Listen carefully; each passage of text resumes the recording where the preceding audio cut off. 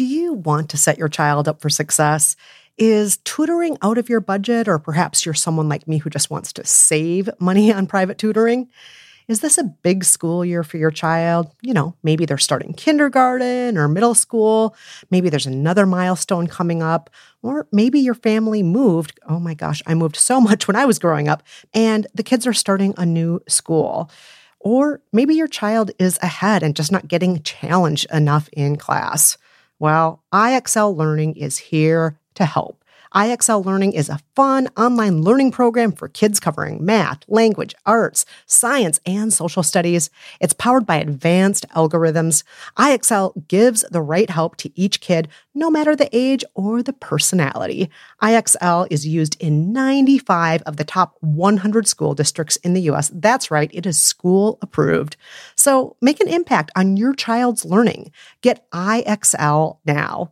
And How to Be Fine listeners can get an exclusive 20% off IXL membership when they sign up today at IXL.com/fine.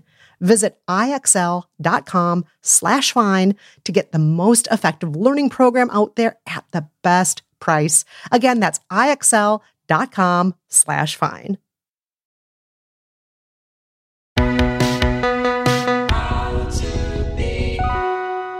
Hello and welcome to How to Be Fine. I'm Kristen Meinzer. And I'm Jolenta Greenberg. In each episode of How to Be Fine, we weigh in on what's happening in the world of happiness, health, and betterment. And we offer a bit of advice to those who want it. Now, full disclosure, we're not psychologists or psychiatrists, but we are experienced self-help critics. We've lived by the rules of nearly 100 self-help books for our other podcast, By the Book, so we've tried on almost every kind of wellness trend out there. And besides, we're not here promising to make you all the best, happiest, richest, most optimal versions of yourself. If all goes well, we'll just help you feel a little closer to fine.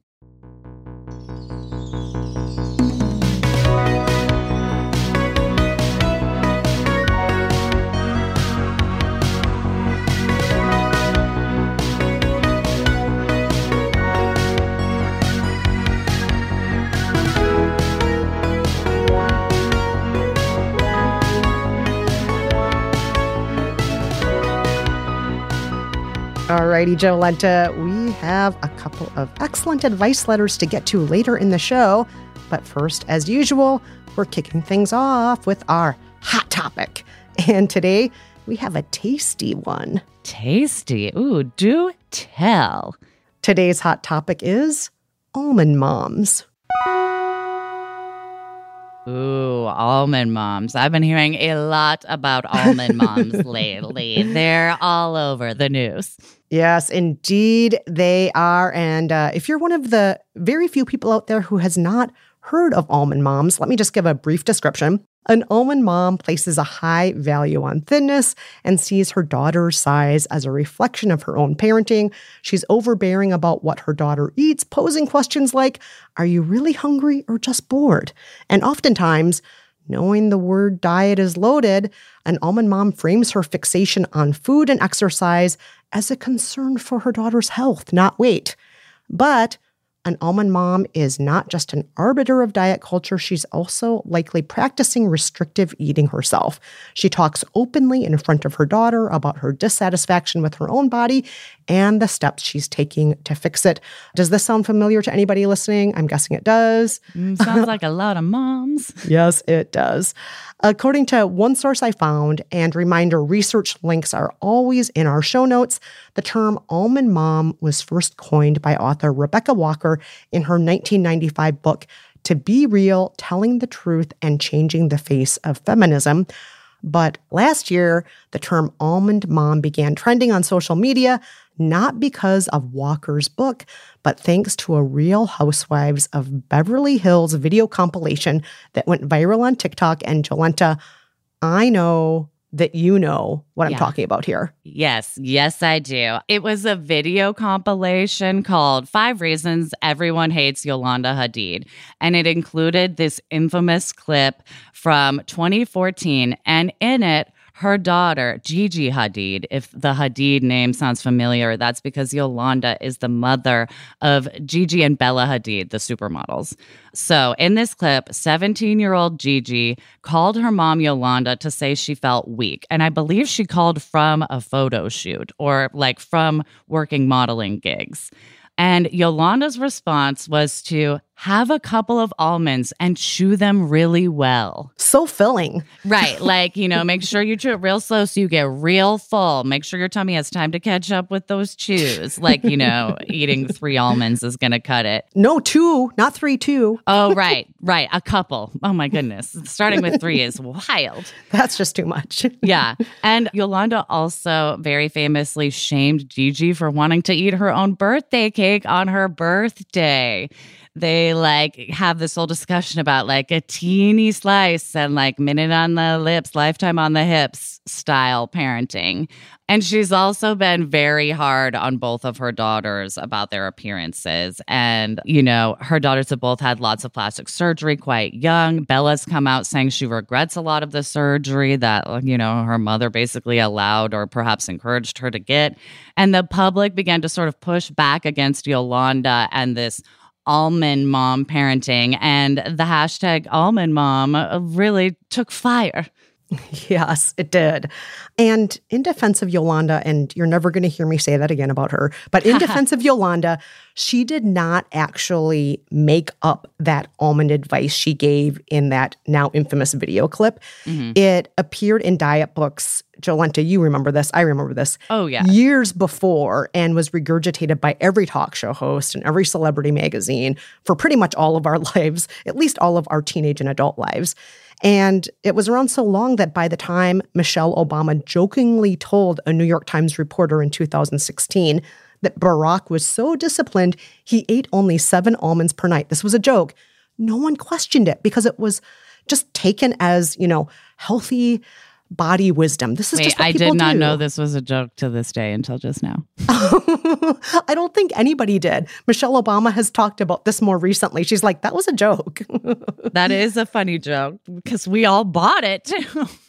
Yes, we did buy it. But fortunately, times have changed and almonds are not what they used to be. In addition to that Real Housewives compilation video we were just talking about, there are also numerous body neutrality and body positivity TikTokers who use the Almond Mom hashtag. The TV show Shrill, which I was a huge fan of, included an Almond Mom joke punchline in 2019. And in March of this year, when Gwyneth Paltrow revealed her daily quote-unquote wellness routine to podcaster Will Cole, which consisted of vegetables, bone broth, and intermittent fasting, the public did not applaud as they once did in the past, but they instead berated Gwyneth as an almond mom. Yeah, she got it hard. And just to clarify for our listeners, Gwyneth Paltrow did not even mention almonds in this interview, but that interview alone was enough to be deemed an almond mom. Exactly. It was the fact that she decided to frame her restrictive eating as healthy eating, which was the real issue. Yeah. And that's what almond moms do. That being said, I did do some digging, and it turns out Gwyneth did write a diet book in 2014 called It's All Good, in which she encouraged her readers to start the day with a handful of soaked wet raw almonds. So she definitely has a history with almonds, even though in this particular case, it was not about the almonds. Oh, I love that. She has a history with almonds, although she almonds does. were not mentioned in particular recently. It's very, very funny. I'm curious, Kristen, how do you feel about the term almond mom becoming part of our vernacular in this past year? Do you like it? Do you hate it? Well, I'm of two minds here. On the one hand, I'm happy that there's now such vocal pushback against this kind of mother-to-daughter weight-focused parenting because, as you know, Jolenta, I grew up in a household where this was a constant. We had loads of refrigerator magnets that said things like, a moment on the lips, forever on the hips, and nothing tastes as good as skinny feels. That one's a rough one. Yes. And right there on the fridge door, because we should be shamed just as we're trying to eat. And by the way, once you were in my fridge growing up, it's not even like the food was that tempting. The freezer was full of 290-calorie frozen diet meals.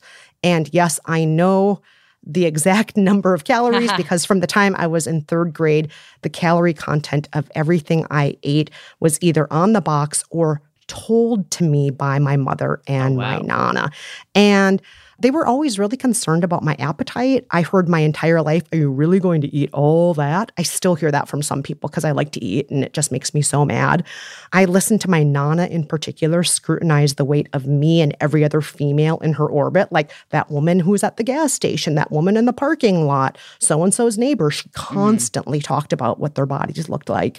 And in one attempt to get me to eat less, my nana took a single saltine cracker, put it in a bowl, and then put a cup of water on it and had me sit there and watch the saltine cracker expand to teach me a lesson about how much space food was taking up in my body and why a single saltine cracker, not almonds, but a saltine cracker, were more than enough for my body as a kid. So I am very familiar with all this. I was taught from a young age to start every meal with a giant glass of water and start every morning weighing myself. So with all of that being said, I really appreciate the current Almond Mom discourse and the fact that it's shining a light on how lots of people grew up exactly the same way I did and suffered because of it. And we're talking about it now. We're talking about how damaging it was to us, and I really appreciate that. Yeah. And your experience is super common. I experienced mothering like that. And like so many of us have been taught this messaging for so long. Yeah. And we were taught that messaging by our moms, but this gets to something I want to talk about that's a little bit of a pivot.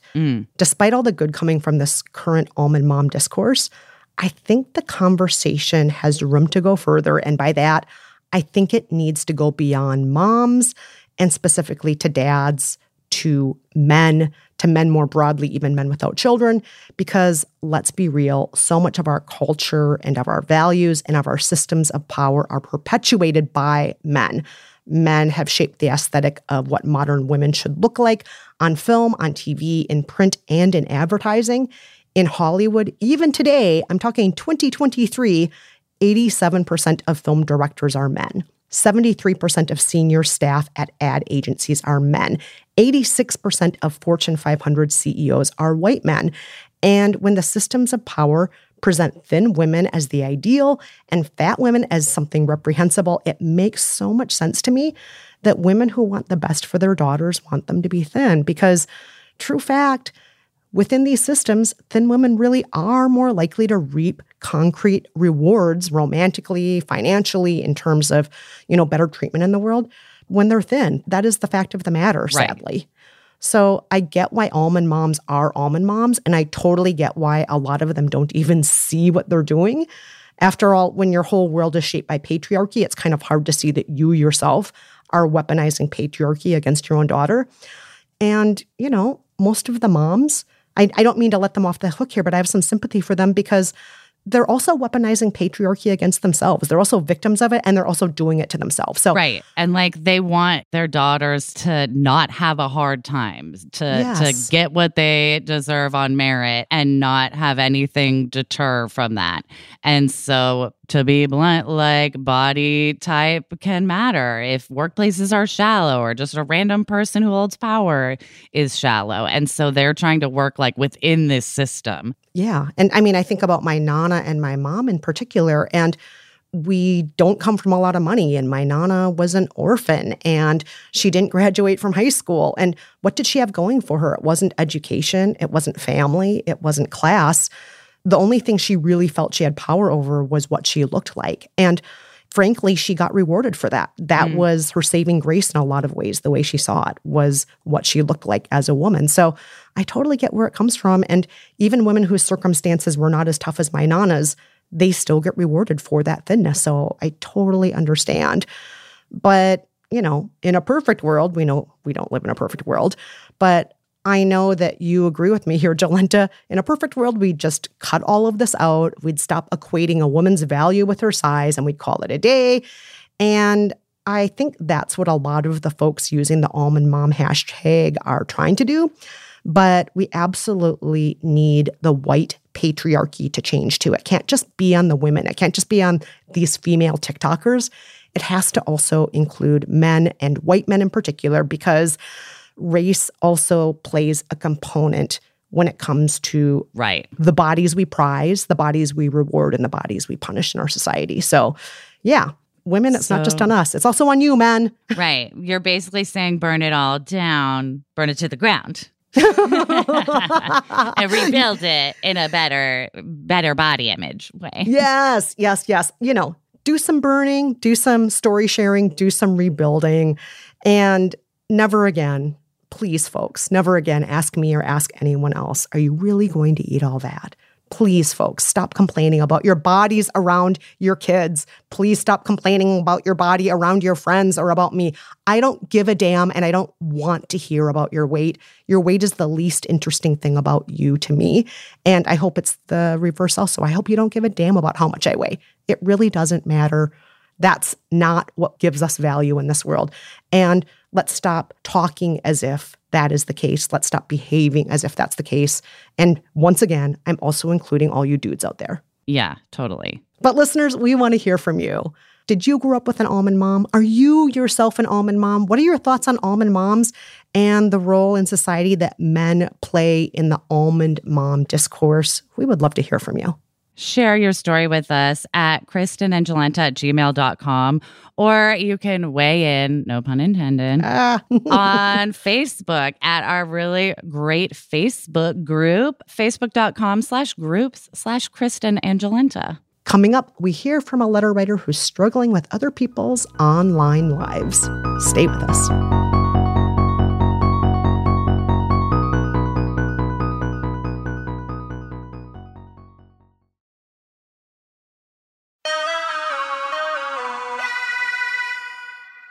Alrighty, we are back with our first listener letter of the day. Listener letter time. Jolenta, what do they have to say? All right. Our letter writer says, I recently discovered that some trainers at the gym I go to, who I really like, follow horrible social media accounts, and I feel very conflicted. I'm talking with my therapist about this week, but I'm curious about how you might handle this. Would you cut off social media and real-world connections with people that have strongly differing views? So this is an interesting predicament for a few reasons. I think it also is kind of like a microcosm of what a lot of Americans or people all over the world are dealing with right now. Totally. We have different viewpoints. In the past, I might not have known about some of those viewpoints because there wasn't social media, but now I do. And I am following my trainers on social media. And so, yeah, it's a different era now. I don't feel like our parents ever dealt with this, Jolenta, back in the day. No, my mom didn't have to be like, my favorite step aerobics instructor has a problematic social media account. Oh, gosh. Well, I just want to open things here by making a confession, Jolenta. Yes. I have accidentally in the past followed some problematic accounts and I didn't realize what I was doing. I saw something funny or a friend suggested this feed is always hilarious and I followed them. And then eventually after a few weeks or a few months, I realized, oh, hold on. I don't check social media enough to realize this, but now that I'm looking, I see that some of these jokes are not funny. They are punching down, not punching up. They are using people as a punchline who are maybe already discriminated against in this world. And maybe I hate that. But I could see where in the past people may have looked at some of the accounts that I followed because, like I said, I made the mistake of thinking, this one post was funny. And then been like, wait, this podcaster I like follows some problematic accounts. Yeah, I didn't realize what I was doing. But I also will say, because I follow hundreds of people on Twitter, on Instagram, on Facebook, and so on, there is still a chance that some of the people I'm following, without my realizing it, because I'm not on there all the time, right, that maybe some of them do from time to time post things I'm not okay with. Maybe some of the lifestyle podcasters I follow, maybe they post things that blame the victim and I didn't realize it ever. Or maybe they are forgiveness at all costs, which everybody knows I don't agree with. I don't know because I have not stopped to look at every single thing that every single person I follow has posted. So I just want to start off just confessing that about myself. I'm sure I have too. I'm sure I'm still following some problematic accounts. I don't know. I need to go check. Especially when they're reality stars also. I have to say that a lot of them, their job is to be inflammatory and and they get clicks. That is where I go wrong often, where I'll be like, ooh, I still follow Lisa Rinna. I don't want that. Like, you know. Yes. So even the best people in the world, because Jolenta, you're one of the best people in the world, maybe we sometimes accidentally follow people without really realizing or thinking about it. Right. And there's also just following to see what's going on and not in a supportive way. Like, I still follow Erica Jane to see what she's up to and to be like, I can't believe she posted that. I'm outraged. I probably should unfollow her because she's done bad things and supported bad men. And I probably will go unfollow her right now. But I do not do it to support her. I do it to like keep an eye out in my mind, which is a bit pompous. No, it's not pompous. And a lot of us, you and I, Jolenta, a lot of our friends are in journalism or were in journalism. And part of our job was to follow accounts for people who did reprehensible things, who passed laws that were bad. People who are newsmakers. Yeah. Yeah, exactly. So especially when I was working in hard news journalism, I was following some of the worst people in the world. And I'm sure people probably thought I was terrible.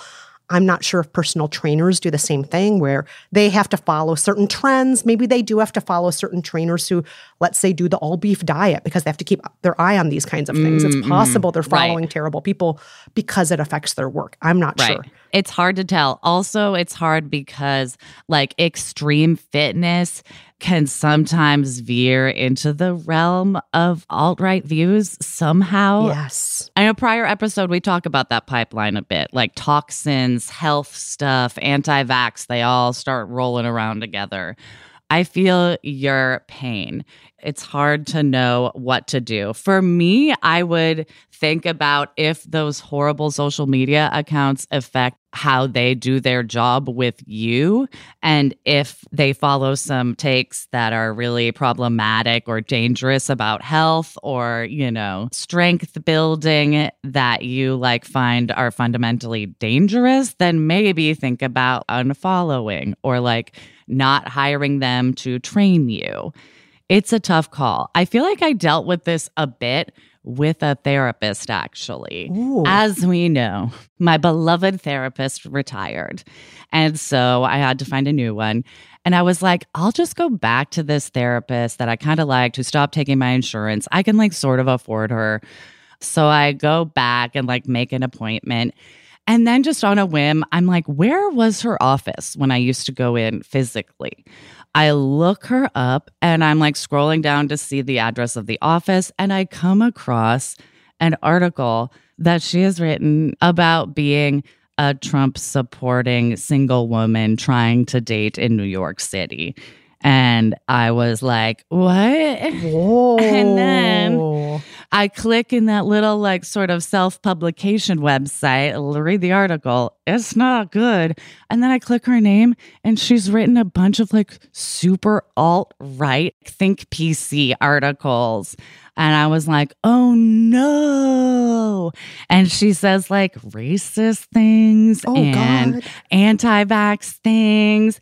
And I'm like, I'm going to see this person because of like issues around vaccination and like COVID and things that she has just like takes that I find to be egregious.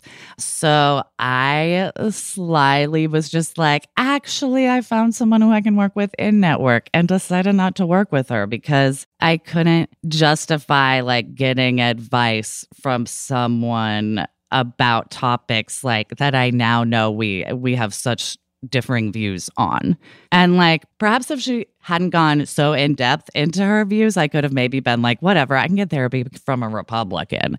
But, you know, her views about things that I needed therapy about were so different from mine that I would have trouble like putting that aside and not wondering what she was, you know, really thinking. And I didn't really want her advice on certain subjects, now knowing her personal views. Yeah. I think you're getting to something really important there, which is how reprehensible are the views, and are things just a difference of opinion also? Are they doing more than just following certain accounts? Are they actually posting things themselves? Yeah. Are they publishing things themselves that are heinous? It's tough. And you have to determine for yourself what levels of horrible you can deal with. I will say personally, I would have a really hard time with this myself. Is there a way to make all of your future appointments maybe with the trainers who don't follow those accounts? That might be the best solution here.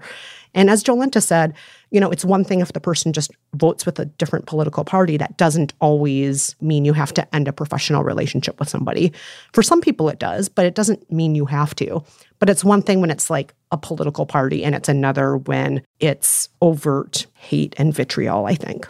And like Kristen was saying, essentially, there are plenty of trainers who don't have super problematic views, who don't have views that make you go like, ooh, do I want to distance myself? So I'd say focus on those while you sort of suss out your feelings about the ones with some problematic follows. It's obviously a case-by-case basis. There might be some that are too problematic and some that you're going to give a pass to. Yeah, I think that's really good advice, Jolenta. Oh, and one last thing here, just to get back to this question from our letter writer. Would you cut off social media with this person, with these trainers? And I'm going to say, yes, you're allowed to do that. You're allowed to just not follow them anymore if you don't want to, or to mute them. That is a suggestion from our producer, Chantel. If you think they'll notice the unfollow, our producer, Chantel, reminded us there's the mute where you don't have to see them or hear them, but also it looks like you still follow them and care. You can absolutely do that. If you still want to see these trainers, if you decide that what they're posting or who they're following is not too egregious for you, that's something you absolutely can do. We are giving you permission right now. Not that you need our permission, but you can. All right, we are going to take a quick break. Feel free to stalk who we follow on social media. Let us know if there are any problems. Go check out who you want to unfollow. We'll be right back. Coming up, a speedy letter writer is being asked to slow down.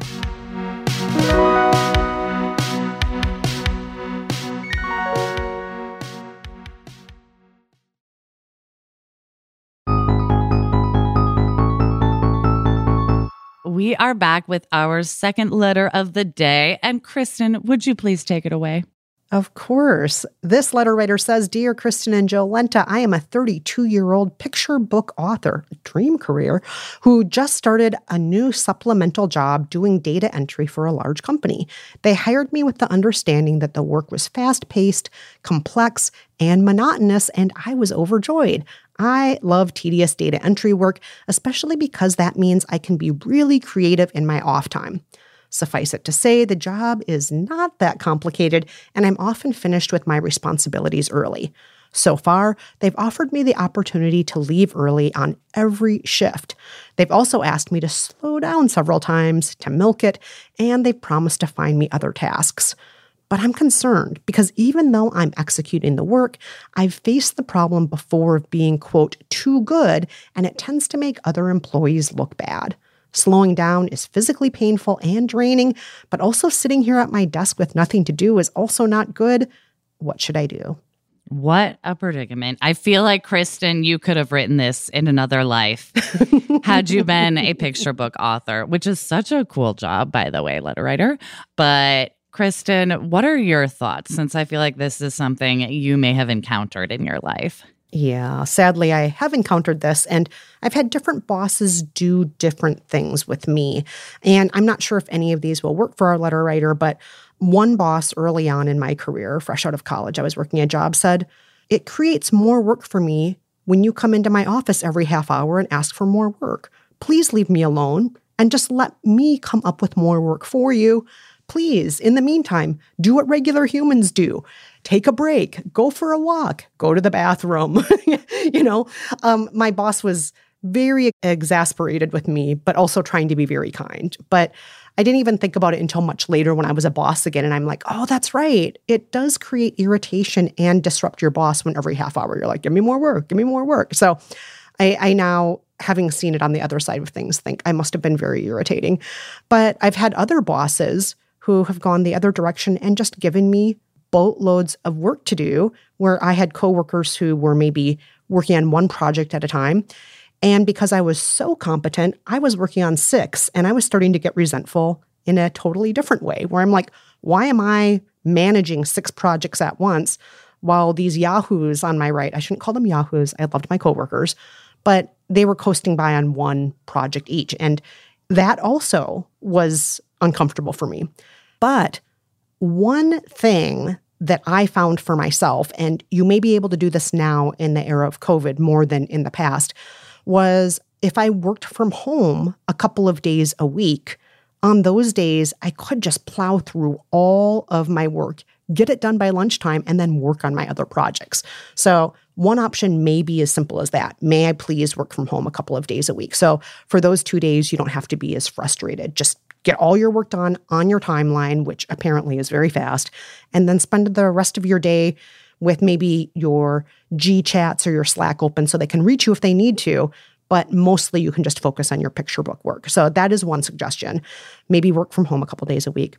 Another thing you can do is to take that extra time when you finish your work early and maybe do different busy work tasks that need to be done, like make your grocery lists, maybe look over your bank accounts, do things that free up even more time so that when you get home, you can just really focus on being a picture book author. You know, we all have those busy work tasks, right? Those lists that we have to make, those people we have to think of like, oh, I have to call back this person. I have to email this person.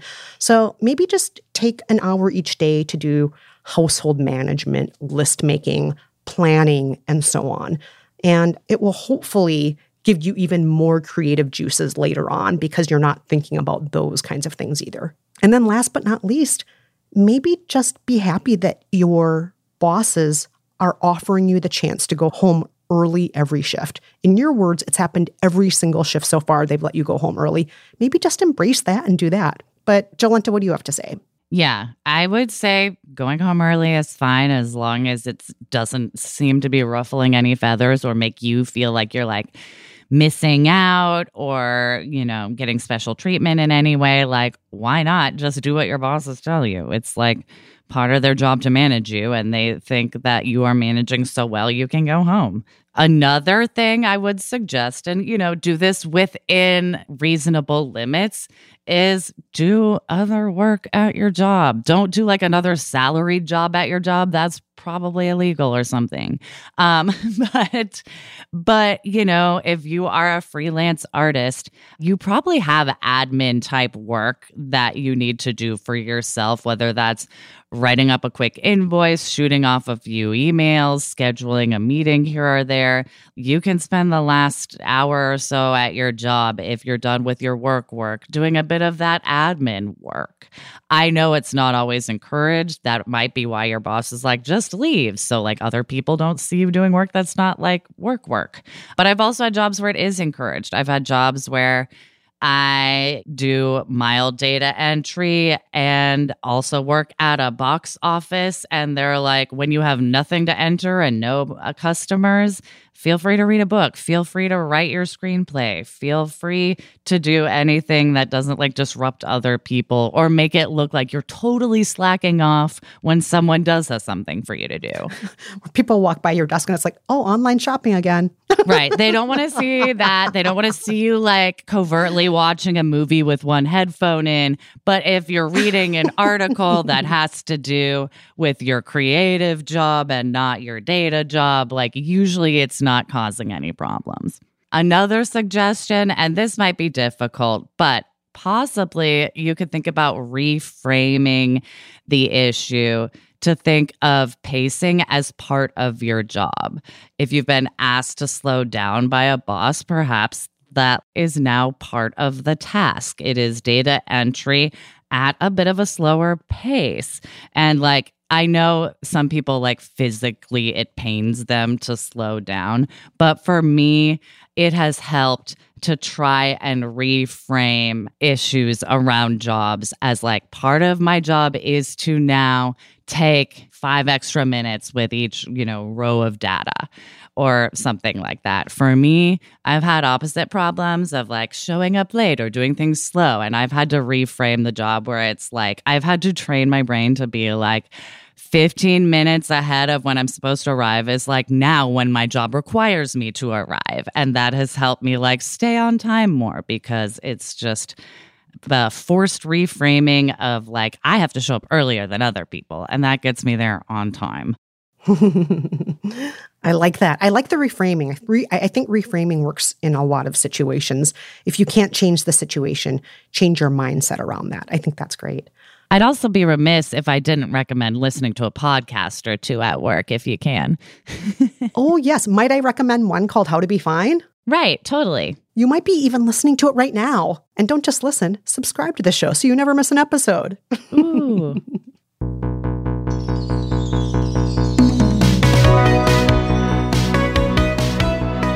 And that's it for this episode of How to Be Fine. Huge thank you to our executive producer, Nora Ritchie, our producer, Chantel Holder, and our composer and engineer, Casey Holford. Reminder, you can always weigh in on the conversation at facebook.com/groups/Kristen and Jolenta. You can also write to us and seek advice at kristenandjolenta@gmail.com.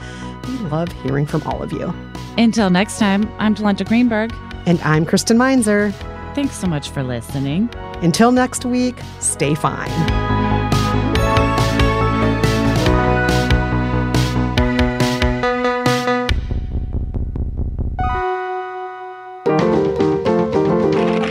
Stitcher.